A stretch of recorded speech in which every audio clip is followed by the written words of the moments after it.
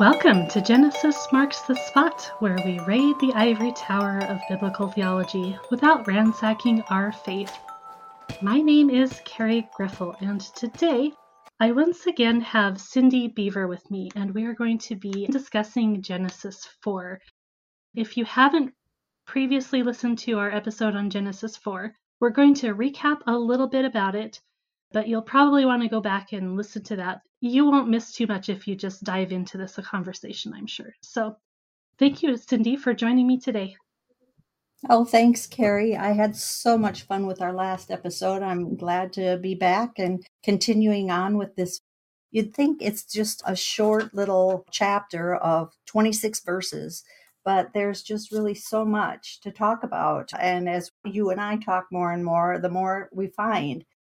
As a reminder, I'm a business systems analyst working at a national retailer. I am not a biblical scholar from any seminary or anything, but I have been doing self-study and taking occasional classes for the past 20 years. And I've just been so enthralled by the topics that I've discovered and various different things. I mean, one summer I was binge watching Mesopotamian videos and things like that. I mean, it can take you in so many different directions.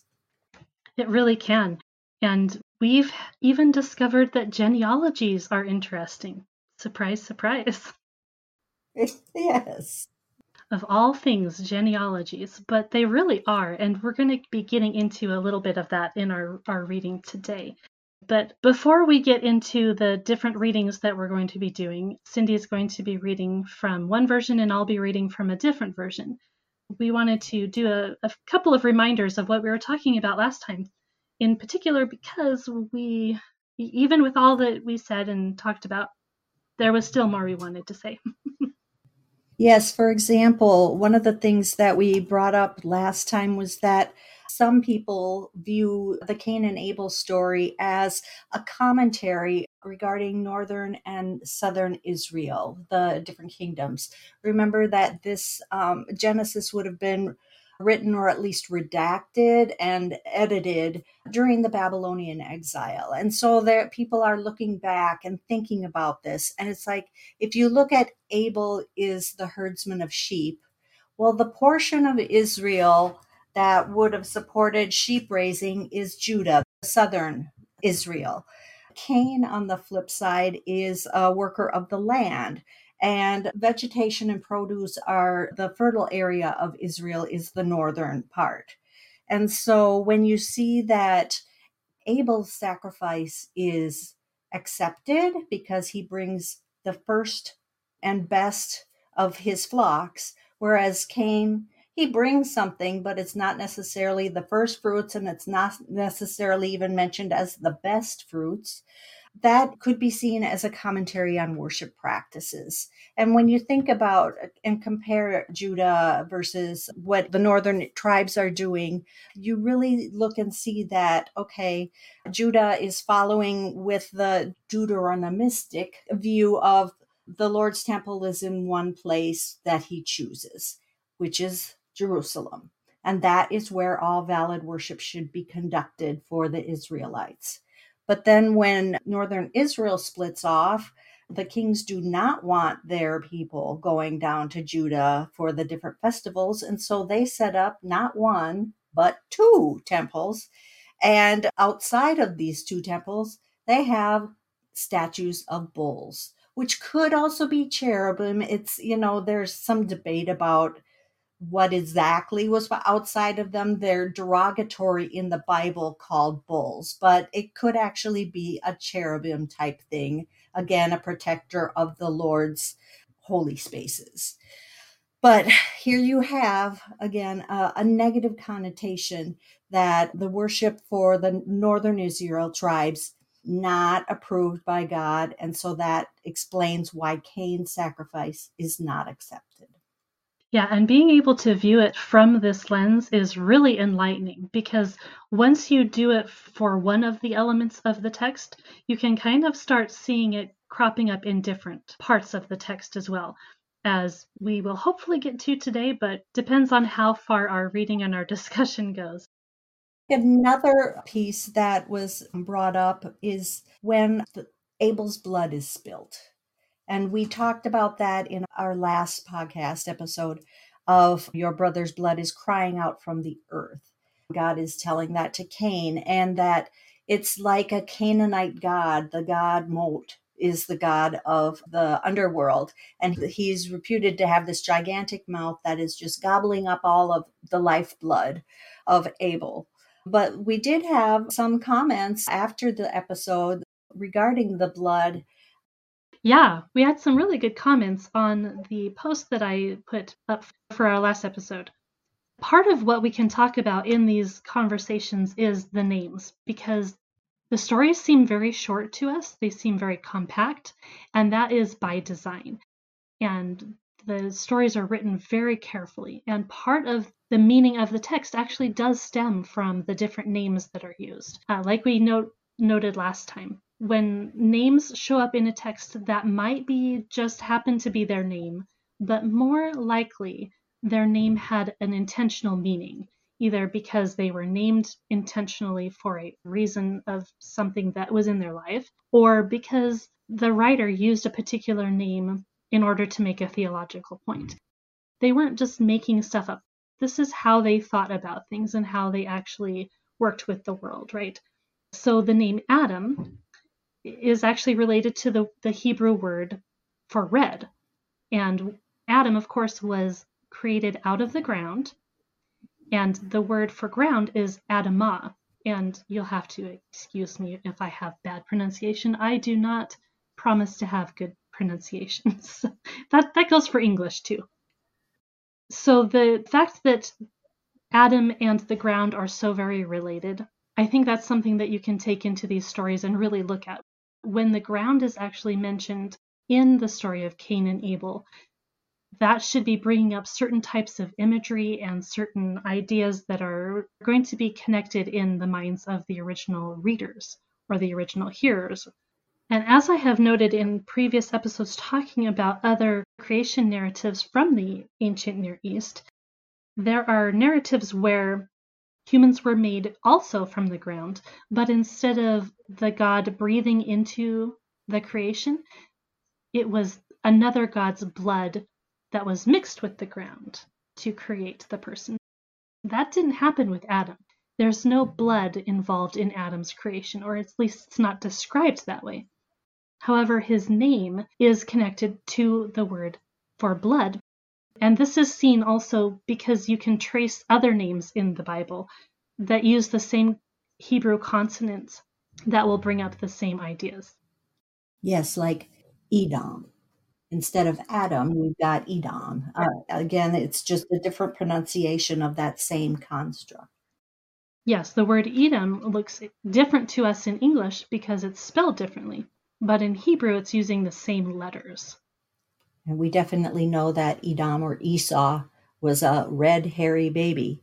So there we go again with the whole red concept. And red definitely connects to blood, it connects to sacrifices. And yeah, there's a whole bunch of things that you can tie together with that one. And the concept of blood through scripture is a really deep one. To us, it's kind of gory and we have certain associations with it. But we're not people who usually go out and slaughter our own animals. So our daily lives are not kind of coated with blood in the way that somebody in the past would have had their life if they were eating meat regularly, at any rate. And usually when they were eating meat, it was connected to the temple because it was so rare. But the point is that we need to be putting our heads into the ancient person's heads and trying to see what their association with this is. One of the other things that we talked about last time that really just got me excited was thinking about the consequence of what happened to Cain. Because he does not receive the death penalty, he actually receives a measure of mercy. And I've seen some other conversations recently about that, which brought to my attention that yes, he got mercy, but he also kind of seemed to dig into his consequence. Like he accepted it in a way, perhaps. Or lamented it and didn't fight it perhaps as much as God might have wanted him to. That's kind of something I've been thinking about a lot. In a lot of these stories, we read them and we think, well, that's the way it happened, and the way it happened was the way God wanted it to be. And sometimes I think that's not the case. Sometimes I think God is trying to push the people in the stories to be participants in a real way. I think that talking about Cain and his consequences and how he responds to it, I think that he is repentant. But then it's interesting to see what he does in the upcoming verses, where rather than wandering forever, he eventually establishes a settling place. And that is a great place to just dive right into our reading now. I am going to be continuing to read from the ESV, like I did last time, the English Standard Version. And I will be continuing with the Lexham English Septuagint. And we're going to back up a little ways because where we ended was kind of in the middle of something. So I am going to start with verse 10. So some of this we've already discussed before, but I want to make sure we're capturing the whole context of what this passage is all about. So the ESV starts in verse 10 and says, "And the Lord said, 'What have you done? The voice of your brother's blood is crying to me from the ground. And now you are cursed from the ground, which has opened its mouth to receive your brother's blood from your hand. When you work the ground, it shall no longer yield to you its strength. You shall be a fugitive and a wanderer on the earth.' Cain said to the Lord, 'My punishment is greater than I can bear. Behold, you have driven me today away from the ground, and from your face I shall be hidden. I shall be a fugitive and a wanderer on the earth, and whoever finds me will kill me.'" And the version of the Septuagint says, God said, "What have you done? The voice of your brother's blood is crying out to me from the earth.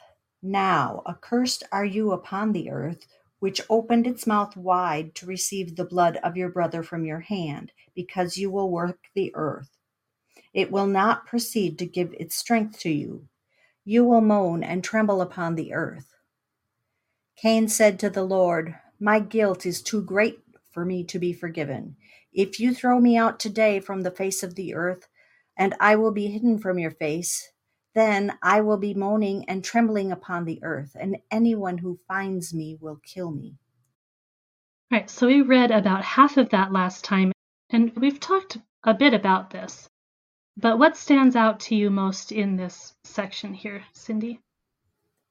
You can read it two different ways of whether Cain is sincerely sorry for what he's doing, or if he's just a whiner. He had already lied to God. So now he's reacting to it and going, I'm losing my position in the family. I have to leave my father's house. I'll have no money or no inheritance. And now I have no occupation. But on the flip side, dude, you just murdered your brother. You took his whole life away and you deserve death yourself. And to not have that is a blessing. I mean, if he's going to think that life is hard, well, it could be a lot worse. You could be gone. You could be in Abel's situation. What's interesting to me is in the ESV, it says that he is going to be a fugitive and a wanderer. And that word fugitive, it's an interesting word. It's translated in the NASB as a vagrant and a wanderer. And it's translated in the NIV and the CSB as a restless wanderer, like he's going to be wandering forever. So to me, that's a bit different. So why would it say restless versus fugitive? And this is why we read multiple translations, because you will notice these kind of differences and think, what's up with that? And so when I went to look at that word, the word fugitive, it does mean wanderer. It can have exactly that meaning, but it can also mean to shake or to tremble. So that really makes an interesting connection with the Septuagint that you read, Cindy.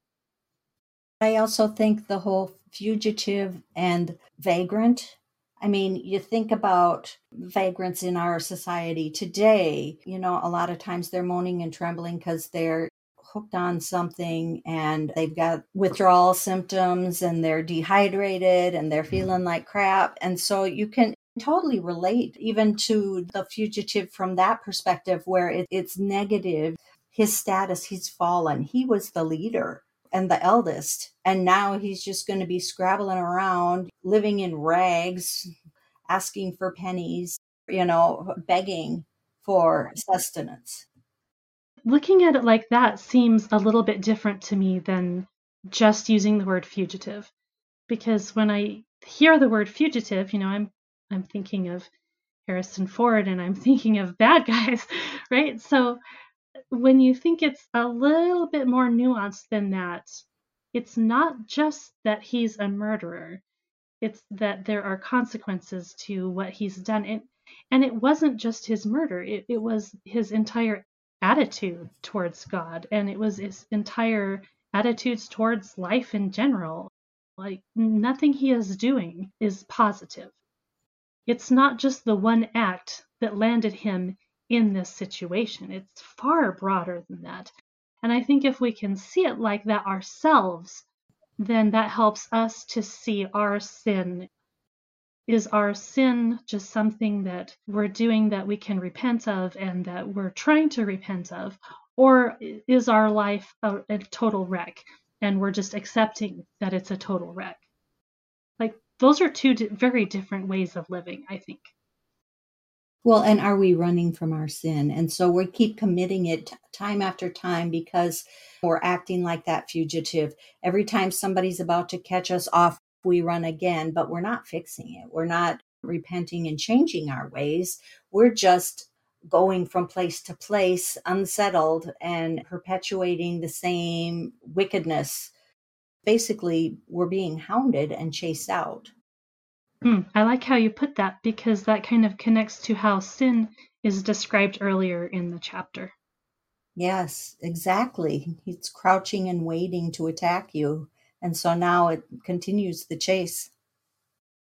Okay, so and what we've read up till now is he's afraid of the vengeance. He's afraid that someone is going to kill him. And this kind of gets into also the same question that we've kind of been talking about a lot about why didn't Cain get the death sentence from God? Why didn't God just kill him? The common explanation for that I've seen is that, they didn't have the law, so there was no law against murder. That doesn't sound right to me. You're the image of God. You're not, I mean, to kill an image of God? No. That is never approved. Yes, it is intriguing that God doesn't kill him. And you wonder, is it because there's not a lot of people, and so he doesn't want to kill them all off? But Adam, Eve, get going. You got to make more of these. I, I don't know. It is intriguing, but Yeah, to me, the idea of mercy makes a little more sense, that he did genuinely receive a reprieve. as well as when you look at it from the northern and southern tribe perspective, God did not totally obliterate the northern tribes. And there's hope for them in the future that they will be returned. And so, again, I think it is helpful to look at that northern and southern tribe in association with Cain and Abel here. Of that's why he's not totally wiped out, because northern Israel wasn't killed either, totally. The Israelites were very concerned with exile, right? They were concerned about the fact that they were scattered. And at some point in history, it became something that was just going to be the way it was now. The diaspora was a thing, and they weren't all going to now come back to Israel again. So they had to have some thinking around that. Like, does that mean we're never going to be forgiven? Or can we think about it a little bit differently? So I think what we're seeing also is this kind of thinking through what exile is and what it means, and that exile, even though it's associated with death, it is not itself necessarily a death sentence. It's a consequence, and it's a judgment, and it's a punishment, but also God can use that for his purposes. And we see that in the New Testament, because when the people are brought back into being in relationship with God at Pentecost, they didn't go out and tell everybody, okay, we all have to go back to Israel now. No, they went to their own people, and the gospel spread from there.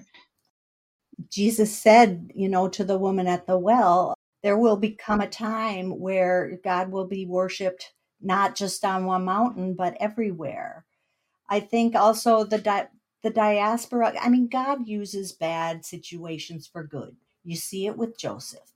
But I think you also see it with the exile, both with the northern and the southern tribes. Because of the diaspora, that was how the gospel spread. Because where did Paul go every single time? The first place he went was the synagogue of the local city.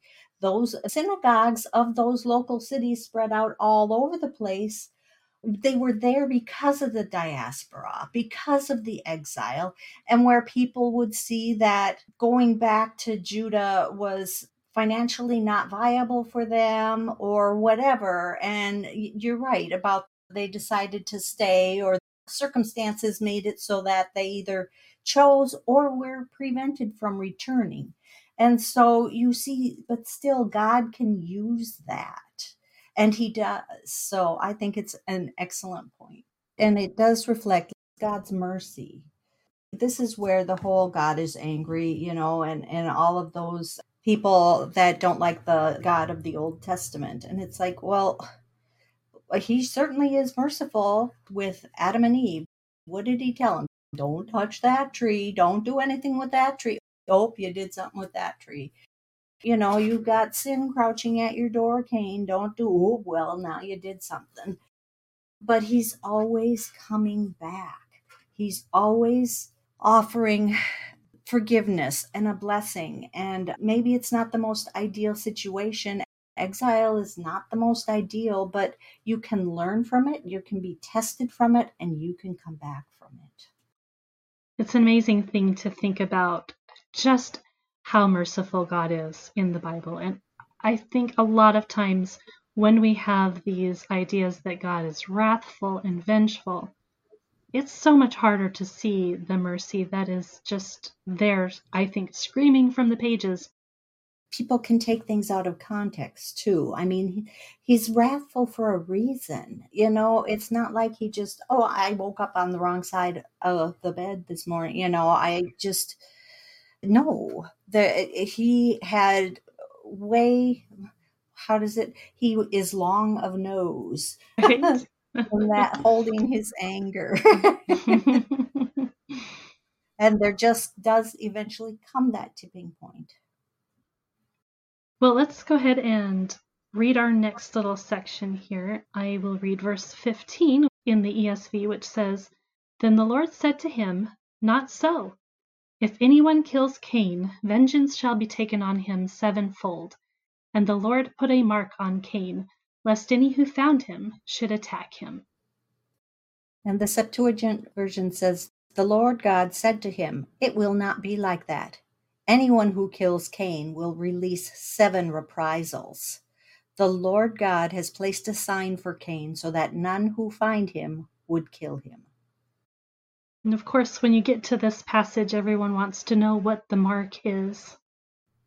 Yes, I've heard everything from some kind of a tattoo to change the color of his skin to being accompanied by a dog. What? Yes, to him being able to turn into a werewolf. Mm-hmm. Yeah, there are some ideas out there. Yeah, and we don't need to know what it is. All we know is that there was a sign. I think it's interesting. The Septuagint says anyone who kills Cain will release 7 reprisals. It doesn't say who those reprisals will be on, or even the nature of them. where, vengeance shall be taken on him sevenfold is what the ESV says. So it's like the perpetrator will be, struck sevenfold, whereas it almost, in the Septuagint, release seven reprisals. It's almost as if there's seven avenging angels that will be released. Who knows? Yeah, yeah, that does have that kind of imagery with it. I know we're trying not to jump ahead in the text, but now I have to know, what does verse 24 say in the Septuagint? Because sevenfold revenge has been given to Cain, but from Lamech 70 times 7. So sevenfold revenge. Hmm, so it's not as dramatic. No. And in the context of what a curse was in the past, those revenges might not be directly on the perpetrator. It might be to the seventh generation or something like that. Okay, so let's move on to verse 16, which says in the ESV, Then Cain went away from the presence of the Lord and settled in the land of Nod, east of Eden. And my version says, Cain went out from the face of God and lived in the land of Nod, opposite Eden. Ah, opposite Eden. Yes. And the land of Nod means the land of wandering. Of course, today we kind of have that idea of drifting off into sleep because your head is kind of nodding when you're doing that. It's so interesting. Language is so interesting. So Cain went out from the face of God, meaning no longer in God's presence. The ESV directly says presence, and your version that you read said face. Yeah. Panim. And that's an interesting word that's used elsewhere in the Torah for the same basic thing. I really like how when we're looking at the terminology, it's just so visual. We don't think God had a body, and yet it's talking about God's face. And that's not that we have to accept that, God had a literal human face, but he might have been physically present in human form with them, possibly, or not. Like, it kind of leaves it open Mm-hmm. because of the way that Hebrew is so very figurative. I also find it interesting that Cain went away himself, like he voluntarily wandered off.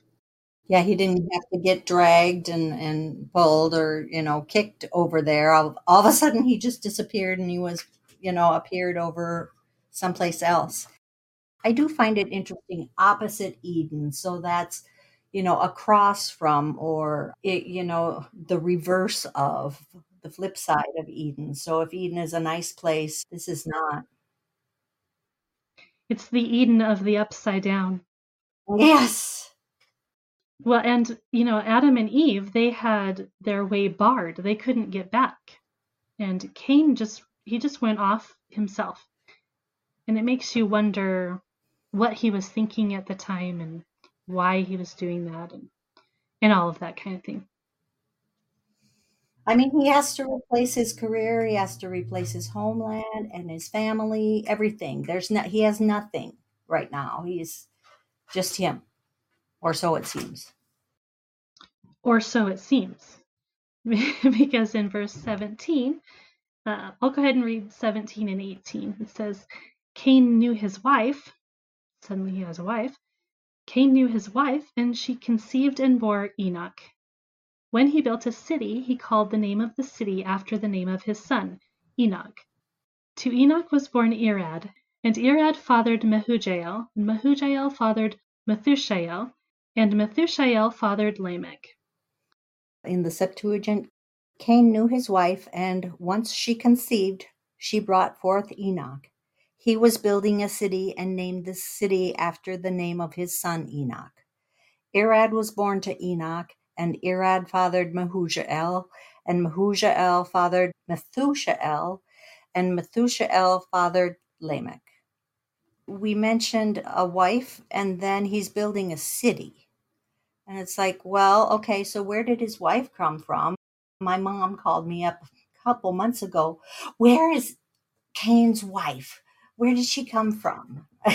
Like, well, there's all sorts of theories about that. And then if he's building a city, well, a city isn't just going to be for two people. Did a lot of time pass? Is his wife his sister? Or do we follow Joshua Shwamadas's theory that there were people outside of the garden? So, what do you think, Carrie? Well, just my personal opinion, I don't think that it's necessary to insist that there are no other people around. I think it's quite feasible to suggest that the family of Adam were either a special creation or were designated as God's people, just like Abraham was designated as the new start to God's people. And Abraham wasn't a fresh creation. He came from somewhere, he came from people. And so I don't personally find it to be against the idea of scripture and pure reason, honestly, to think that there were other people around. And I can go both ways because, hundreds of years, it doesn't say it right here, but we do know that hundreds of years have gone by. So it is highly possible that between Adam and Eve and even Abel, we don't know, but Abel could have had kids, Cain and his wife, and how many kids did they have? So, and, it only takes a few generations to, start think of large families, and so on and so forth, just kind of like the herbal essence shampoo commercials. You tell two people and they told two people, and so on and so on and so on. I mean, you can get a lot of people within a few hundred years if we look at their biblical lives as longer. It's highly possible that there are people, whether they all come from Adam or whether it's a special creation that then merges with the others from outside the garden. It doesn't say. And you know what? I'm okay. I that is, it's not critical to salvation. It's not critical even to the story. Otherwise, we would have had more evidence about where these people came from. Yeah. For all we know, Cain could have been married before this even happened. Like, Right. Cain and his wife went out from the face of God. Who knows? yeah, it doesn't say he went out and got married. It doesn't say he went out and found anyone. It's just presumed. She's just there. And interestingly, she's not named.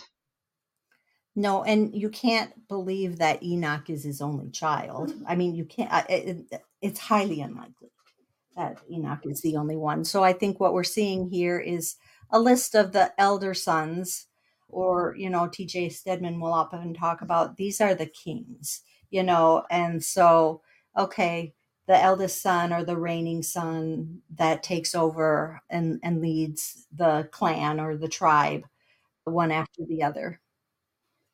They're always primarily concerned about the patriarch or the leader, and they kind of head everybody so that everybody just kind of gathers under them. Yep. And they're identified by them. I mean, it's the whole patriarchal thing.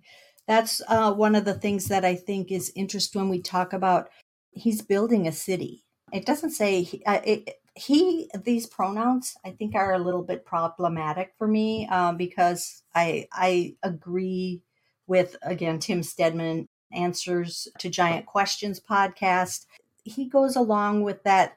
It might be better that these pronouns were associated more with Enoch, and that Enoch was building the city and named it after his son Irad.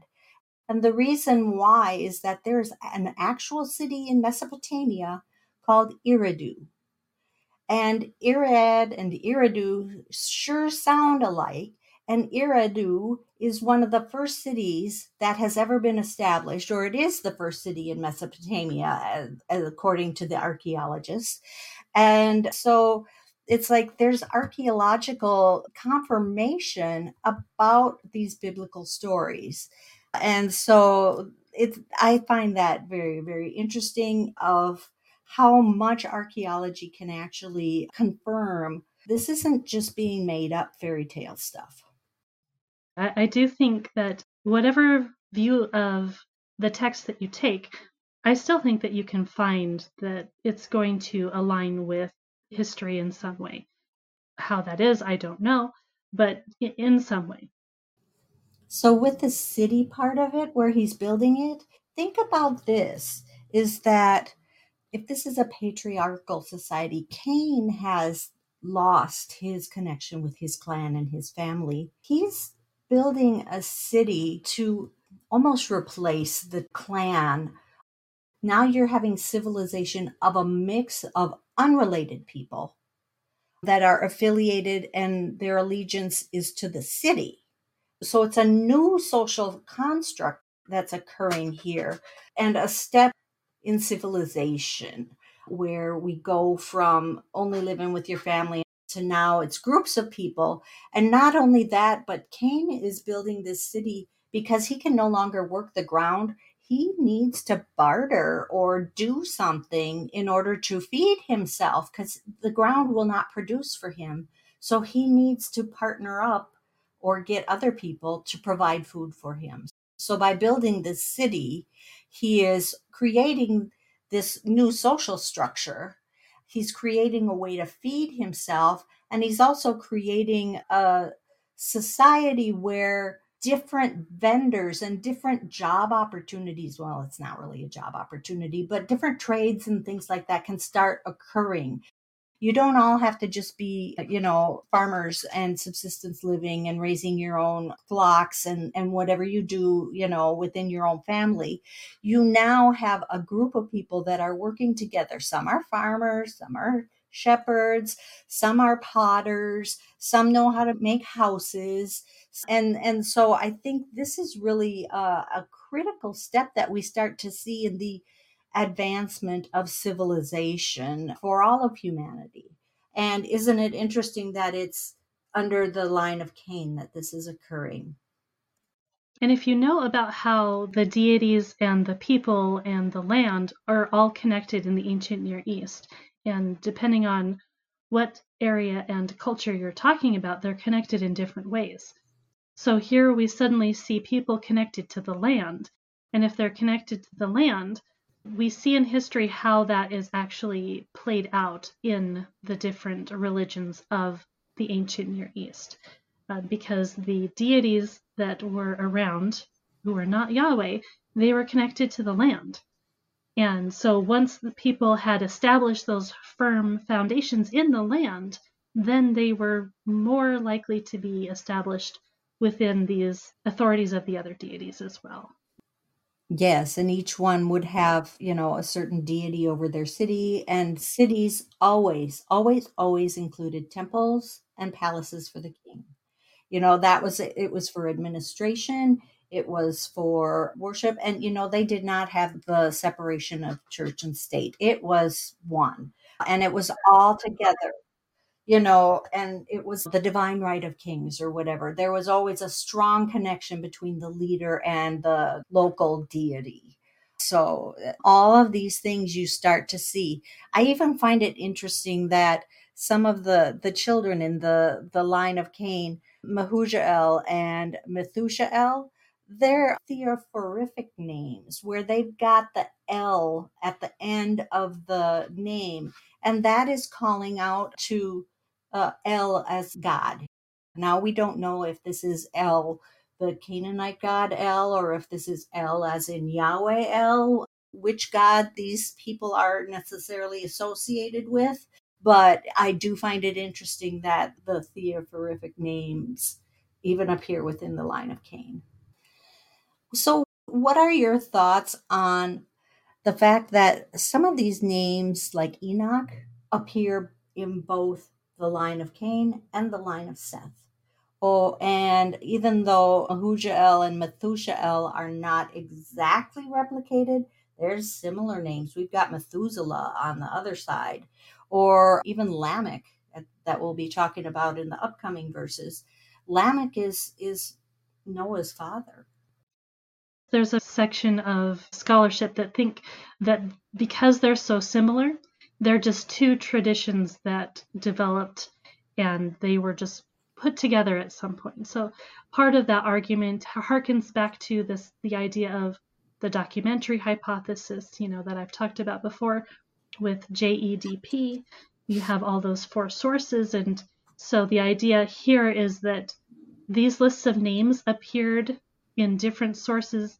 They were just kind of stitched together, but they didn't stitch them together really great because they didn't change the names enough, or they didn't change the order, or I don't know. That doesn't seem to make a whole lot of sense to me personally. I think that it's pretty easy to see that they might have just had really similar names to begin with, but like their language would have been such that a lot of their names would have just been the same, and I don't think that's some sort of a problem. So there's that, but I also think there are things that we should be noting when we actually go in and look at that, because whether or not they came from different sources and were edited together, well, the editor knew what he was doing, okay? So no matter how this came to be, the editor was smart enough to have done things on purpose. And that's what we see in every genealogy in the Bible. There are theological points to be made. And so when you're comparing these two things, that's the kind of thinking that you should be looking at. So in the line of Cain, you have Adam, you have Cain, you have Enoch, who's the third, you have Irad, you have Mahujael, you have Methushael, and then you have Lamech, and then Lamech is said to have 3 sons. So in the line of Cain, Lamech is the 7th, and Enoch is the 3rd.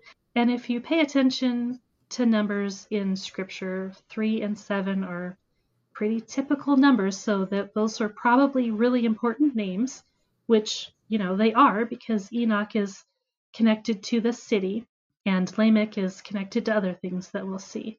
And then once you get into the next line, where you have the line of Seth, you have Adam, you have Seth, you have Enosh, which sounds like Enoch, but it isn't Enoch. You have Kenan, you have Mahalalel, and you have Jared, and then you have Enoch, and then it continues on a little longer.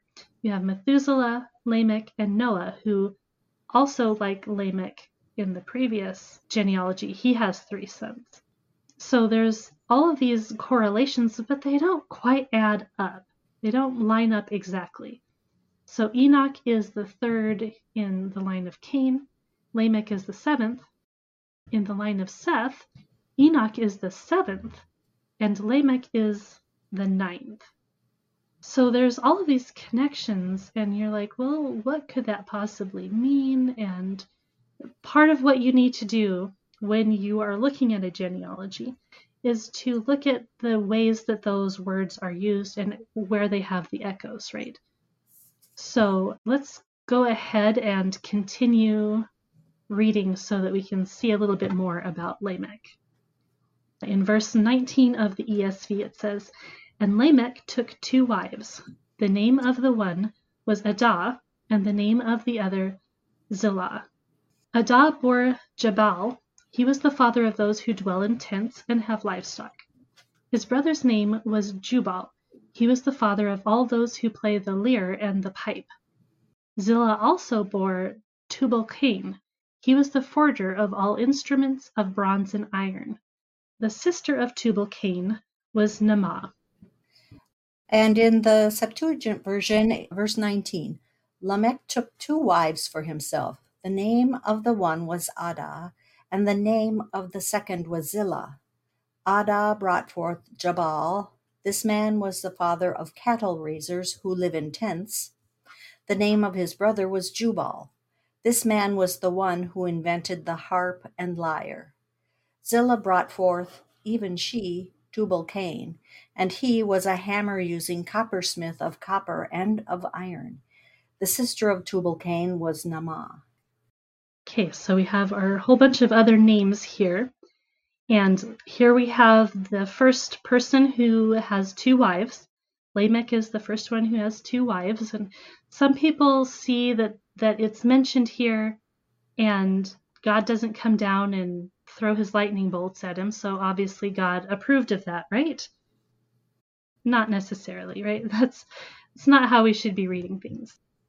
No, polygamy doesn't usually turn out well with the patriarchs. I mean, although Abraham, that didn't go so well with Isaac and Ishmael, then you have Jacob, Leah and Rachel. I mean, they did not have an easy relationship, and they were always competing with each other for how many boys they could have, and this and that and the other thing, and which one was loved more or the other. I mean, it was just one old big disaster, which a part of it was caused by somebody named Lamech. Isn't that interesting? And, because he really just wanted Rachel. But anyway, it didn't work out that way. And that was how we got the 12 tribes. So again, God works in mysterious ways to make things happen. But even the kings of Israel with all of their wives. And yes, a lot of them were marriages for diplomacy purposes, like Solomon marrying one of the Pharaoh's daughters to establish an alliance with Egypt. And Solomon and all of his wives, and because he was much more into commercial trading and things like that, many, many, many foreign wives. It's really not biblically the ideal at all. And Jesus flat out says that in the Gospels, one man, one woman is the way it should be. It's the way it was intended. So here I see this as it's a progression of sin and sinful debauchery living. I mean, everybody up till now has had the one wife thing, and now here we've got this guy who's just full of himself, and he's going to have two. The names of the wives mean sweet voice and a pretty face. So he's looking for the attractive, pretty girls to choose from and have as his wife. He's definitely picky, choosing the best. A lot of things would be picked up by the ancient persons so easily. We have to do a little bit of digging, but so much of this is really accessible. And you can really find information on all of these names with a quick Google search, even. So, I mean, don't trust everything you get from Google, but you can find some solid information. So, Yeah, the names are very, very telling. And like you've said, the biblical authors were very thoughtful and they wrote things for a purpose. These names are not necessarily the actual names of the people. The names are indicative of the situation, and they're meant to teach us and inform us. Nod to Tim Stedman for this, but he suspects that this is just an inversion of the word Melech, meaning king, only it's upside down because he's not a good king. He is corrupted in his taking multiple wives, and he is doing things that he shouldn't be doing. So the progression of sin. Also, it's interesting, and I should have said this earlier, but that, Cain was destined to be wandering forever. Well, he didn't wander forever. He establishes this city and parks his butt somewhere. So mhm. even there, he's kind of spiteful, I think, of what he thought his destiny was going to be. Maybe not. Maybe it's not spite or vengeful, or he has an attitude about him and is like, I'm not going to do it, just because it looks like this. I'm fighting against my destiny. But I do think that there is something to his decision to found a city. And again, talking about, the need for employment, the need for all of this. He had needs. It makes sense that he did it, but is there also some spitefulness to the establishment of the city? Right. Well, and we tend to look forward chronologically, right? So you had Cain and then you had all of the sons. But when you have the biblical text, it's all kind of mixed up in one thing. The attitude of the sons was probably a reflection of the attitude of the father. That's just how they saw things. And I mean, and that's how it tends to work, right? Like when you raise your child a certain way, your child is going to be very similar to you in most cases, especially in the world back then when families were so close knit. Like today, we can really leave our parents. We can just abandon them and have nothing to do with them anymore. That really wasn't the case back then. You were so closely connected to your family that you weren't just going to go off out of spite, right, and do something different. You are going to be very similar to your parents. Unless something catastrophic happens, yes. And you learn and you model what you learn. You are rewarded for the behavior that they want. And yeah, it's not like they're going to be exposed to a lot of different variety of role models the way we are. So definitely Yeah, yeah, that's a great point. you can see that it's going to perpetuate itself and accelerate. Yeah, and another reason to really kind of latch on to the meaning of the names of the wives is it's so rare that women are even mentioned in the genealogies, and they're always mentioned for particular purposes. We might not always understand those purposes, but they're there for a reason. Cain's wife isn't mentioned, but Lamech's wives are both mentioned. And also, interestingly enough, Tubal Cain's sister is mentioned. Yes. Her name is Nama, which means beautiful or pleasant. I just find it interesting that this is potentially a foreshadowing of the Genesis 6 event. So you've got these wives, beautiful and sweet voice, and now you've got Nama, who is also pretty. When the sons of God looked at the daughters of men who were beautiful and they lusted after them, here is the seed for that.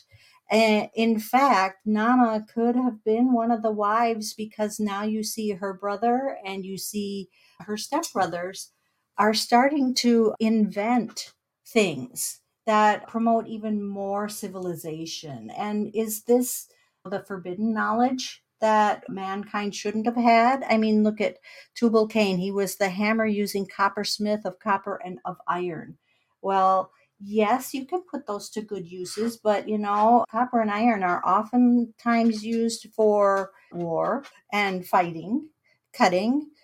The harp and the lyre, those, music is used everywhere, but they are used in sacred rituals and things like that. And especially some of these can almost be used in hypnotic type music to get you into a state where you might have more contact with the unseen realm and the demonic presences that are out there. So, and again, that's just reading into the text, but I do find it interesting. And Enoch talks about it that, this is what happened. Those sons of God brought these skills, and he mentions these.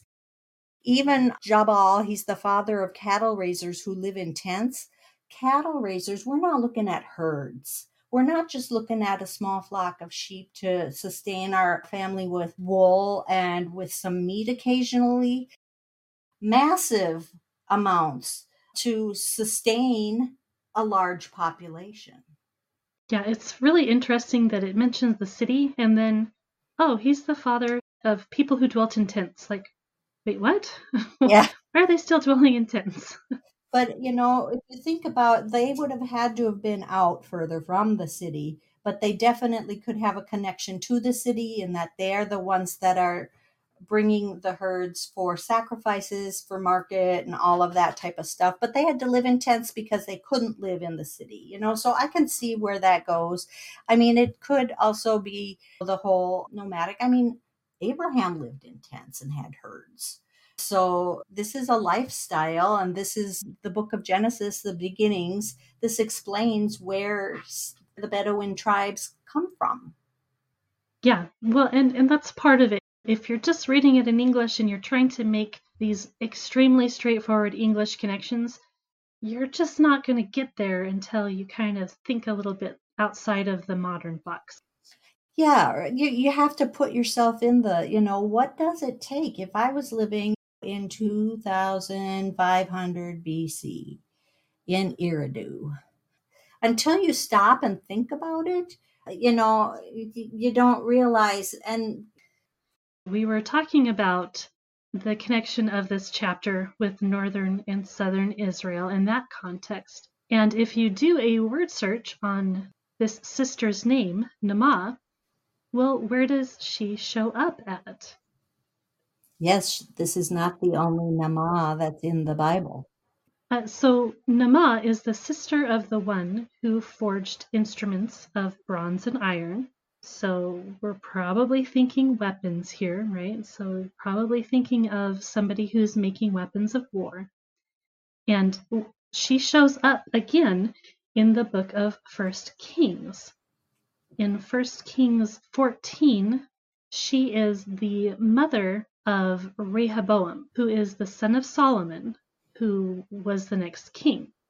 And I actually want to go ahead and read a section of Lexham Bible Dictionary just so we can get a good context of what's going on in this story with Rehoboam. So Rehoboam shows up in 1 Kings 12 through 14 and 2 Chronicles 10 through 12. And this is what it says in Lexham Bible Dictionary.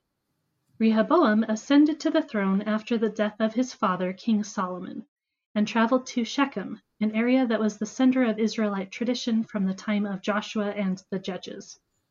Rather than accepting Rehoboam automatically, the northern leaders negotiated for less strenuous labor demands and lower taxes. In response to their request, Rehoboam sought advice from two groups of counselors, experienced elders and young contemporaries with whom he had consorted all his life. The elders advised Rehoboam to act favorably toward the people and in turn receive their favor. In contrast, the young contemporaries advised Rehoboam to assert his control by increasing the workload. Rehoboam chose to follow the young advisors. As a result, he angered the northern messengers, and 1 Kings 12:15 explains that Rehoboam acted this way because God was using him to fulfill the prophecy delivered by Ahijah the prophet, which promised that the northern tribes would be removed from Davidic rule. The northern tribes declared their freedom from the Davidic line of kings, and from that point on, north and south represented two distinct kingdoms. Rehoboam made one last effort to control the north by asking Adoram, the chief of the labor gangs, to put the northern tribes back to work for him. However, when Israel killed Adoram, Rehoboam fled south, and Israel then named Jeroboam king over the north. Rehoboam collected his forces and those of the tribes of Benjamin and prepared to launch war against the north. There's our weapons right there. However, he halted when Shemaiah the prophet stated that God had caused the division. This, however, was a rare instance in which Rehoboam obeyed God. The text indicates that he built worship places and allowed cultic prostitution for foreign gods. During Rehoboam's reign, Pharaoh Shishak marched north from Egypt and attacked Jerusalem, ransacking the temple and taking all of its treasures, including the gold shields put there by Solomon. 1 Kings 14:27 records that Rehoboam crafted shields of bronze, there's bronze again, to replace the gold ones. Rehoboam died after reigning for 17 years. And then it says in 2 Chronicles 10 through 12, it offers several more details about Rehoboam's life. The text specifies that some northerners lived in the south and served King Rehoboam. It also indicates that Rehoboam strengthened the fortifications of 15 cities in Judah and Benjamin, the two tribes he controlled. Deprived of priestly privileges and duties in the north, Levites and priests fled southward. Many others joined the stream of people flowing south. Chronicles indicates that Rehoboam had 18 wives and 60 concubines and fathered 28 sons and 60 daughters. 2 Chronicles records that Rehoboam and the people's disobedience to God brought about the invasion of Shishak, who captured Judah's fortified cities. Shemaiah the prophet interpreted Shishak's destructive invasion as God's work against a people who had abandoned him. When Rehoboam and his people humbled themselves, God reduced his sentence to a little deliverance. Shishak took Jerusalem and its treasures. All right, so that was kind of a long quote, but I really think you can kind of shove all of that into Genesis 4, really. You have the wars, you have the north versus the south, you have the weapons, you have all of these different themes, and the cities, the fortified cities. All of those are really echoes from Genesis 4. Absolutely. And then to have Nama pop in there even. You're right. It's right in there. And the cities that they built, they were fortified. It was for protection and all of that. So it wasn't just like, a group of houses that turned itself into a city. It was a deliberate place that was built for protection. Yeah, it wasn't some organic thing that just kind of grew. No, they intentionally built these for their specific purposes. Yep. Interestingly enough, I was reading David Roll's book on some of the biblical archaeology, and he has this different chronology. And his thought is that based on what he reads of the exploits and adventures, that Shishak is Ramses the Great. His nickname in Egyptian would have been something like Sisi or Shishi. So you all of a sudden start getting Shishak. And doesn't it make a heck of a lot of sense that a very powerful pharaoh like Ramses, who we know did attack and take the fortified cities, that he would have been the one to go against rebellious Israel and ransack Jerusalem? There are disputes about David Roll and his theories and things like that, but he makes a strong case for this, and I think it is very, very interesting to to consider that Ramses the Great is occurring at this time, and that there is a far earlier pharaoh that would have been at the Exodus. And then once you throw in the fact that chronology is, as Dr. Heiser says, a quagmire, well, David Roll does have some really interesting ideas about that chronology. Right. I think his patterns of evidence that he has are really, really good. And even Heiser did recommend taking a look at that. And I do believe that his story about Ramses the Great is in that those series of episodes. All right, let's go ahead and just continue our readings. Starting in verse 23 of the ESV, it says, Lamech said to his wives, Adah and Zillah, hear my voice. You wives of Lamech, listen to what I say. I have killed a man for wounding me, a young man for striking me. If Cain's revenge is sevenfold, then Lamech's is 77fold.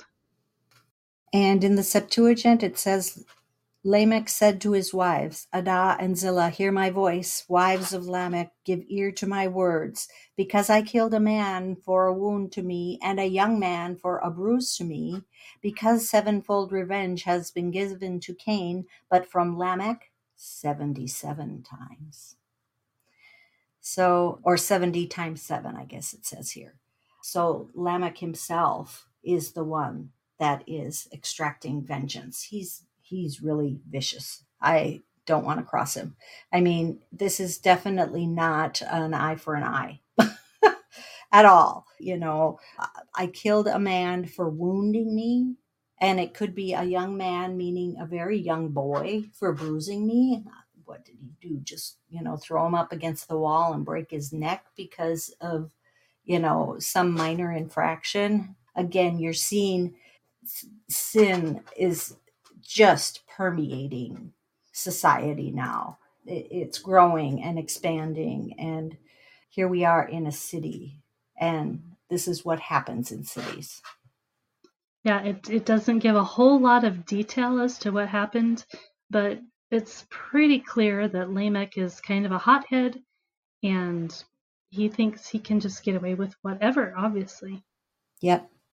And I mean, this is how humanity kind of works, right? We like getting away with things. Our sinful side, definitely, and how far can we go until we're caught or reprimanded? Jesus reverses this when Peter asks him, how many times should we forgive? 70 times 7.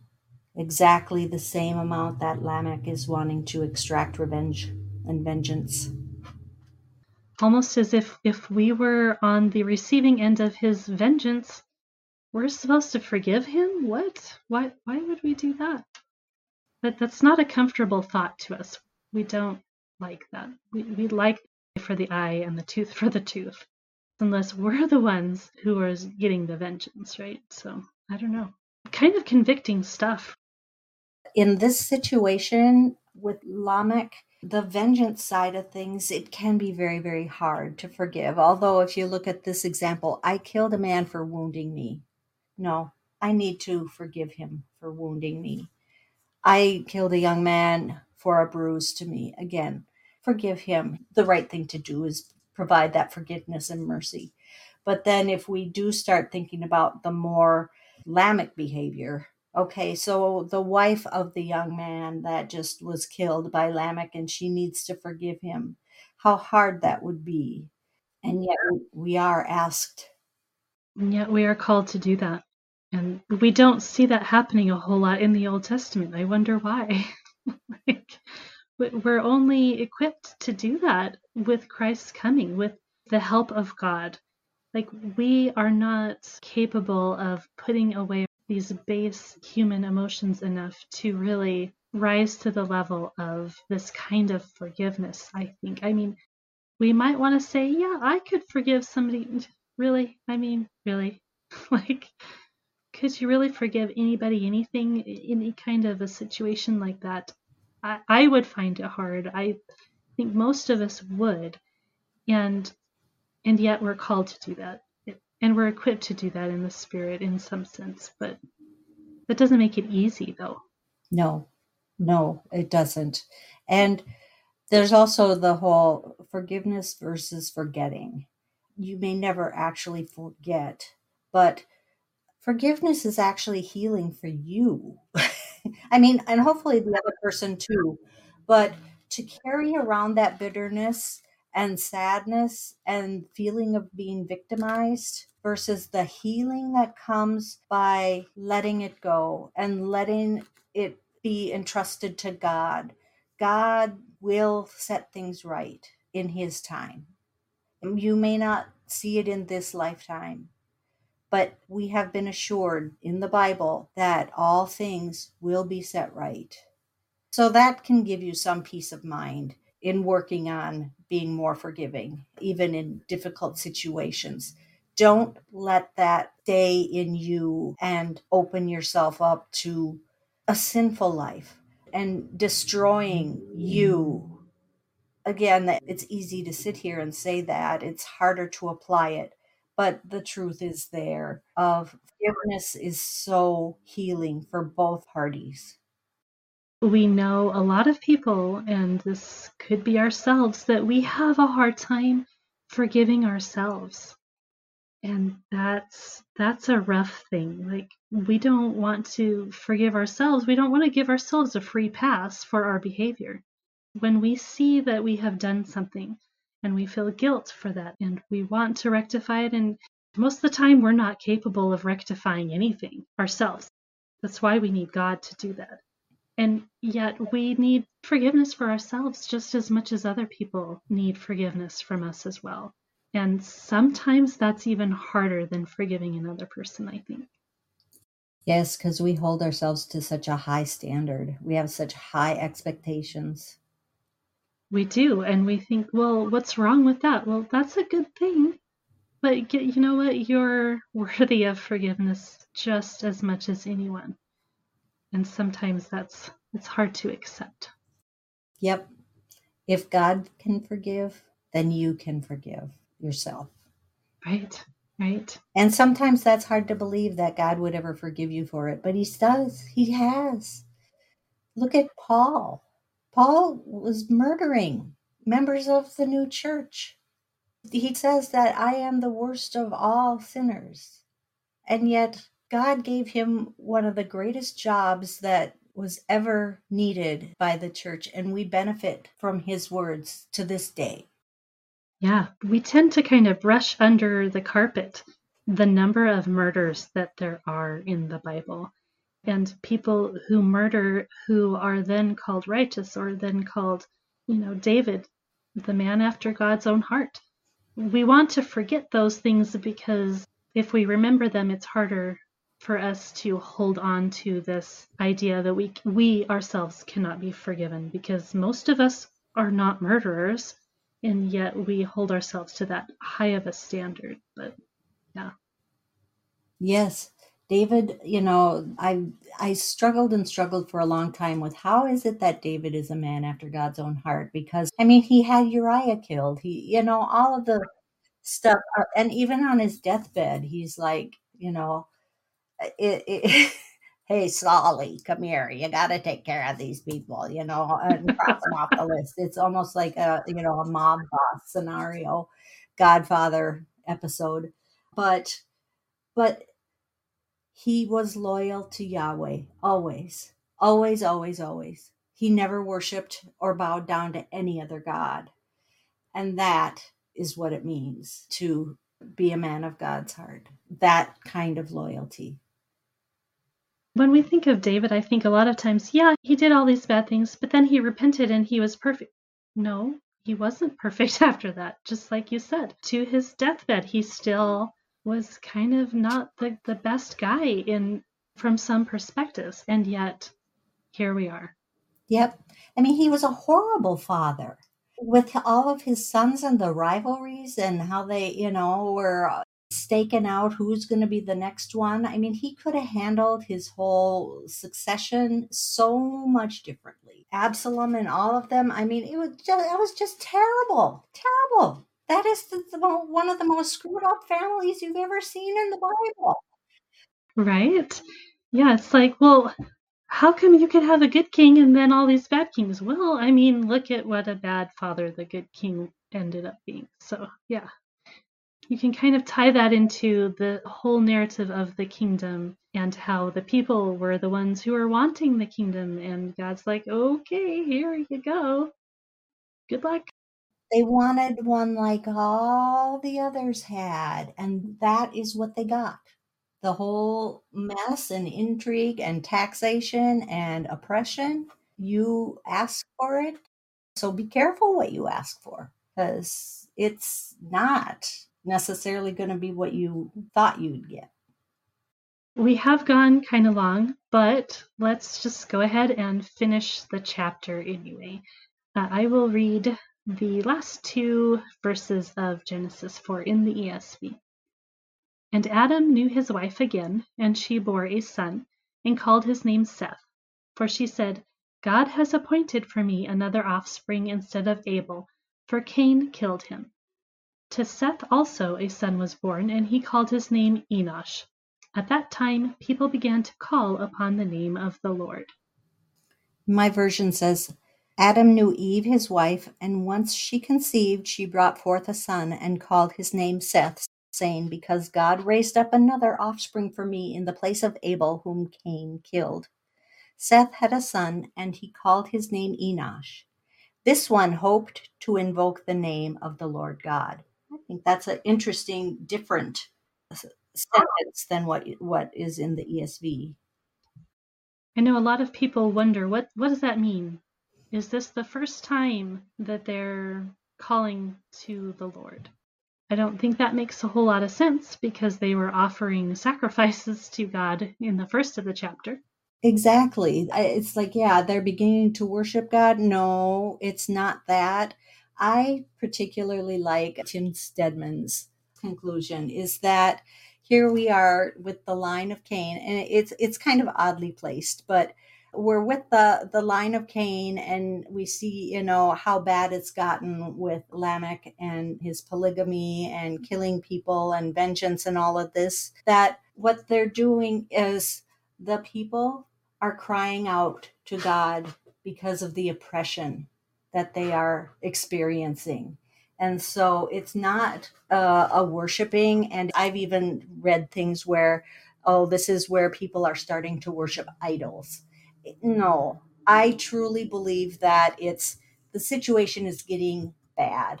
And just like the Israelites were crying out to God when they were being oppressed by Egypt, here is the first instance in the Bible where people are crying out to God, asking for help. Save us. I really agree with that. None of the other explanations I've heard make a whole lot of sense. What it goes to show is that, like much of the Bible, I mean, there's a lot of different scholarly opinions. I mean, you can read all sorts of different commentaries and what they're thinking. they're not necessarily wrong. It's just another facet to the diamond of what we call the Bible. There are certain things that make more sense to me because of my education and the things that I've read and the things that I've encountered. But I'm not going to poo-poo somebody else's unless it's just really way out there. They may have a valid case, a reason why. This is going to apply to prayer, right? Like, people are praying because they're calling out to God. So there is that, and we don't see an instance of what we might call prayer previous to this. So I think the idea that this is prayer makes a whole lot of sense. Suddenly they find the need for prayer. But again, why are they finding a need for prayer? It's because they're being oppressed. Yes, absolutely. Well, we made it through the end of the chapter. We did. It was pretty amazing. And there's so much more we could have gone into. I mean, we could have really talked about wandering and how, Abraham was a wanderer. He never settled anywhere. The Exodus generation wandered. David wandered. Jesus wandered. What does all that mean?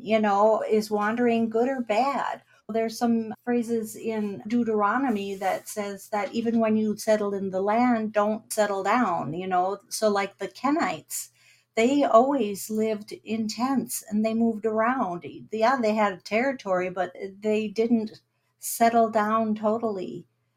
The whole dispersion as a wandering, so, and the fact that Babel, the people after the Babel event, that's what the whole thing was, is get your butt out.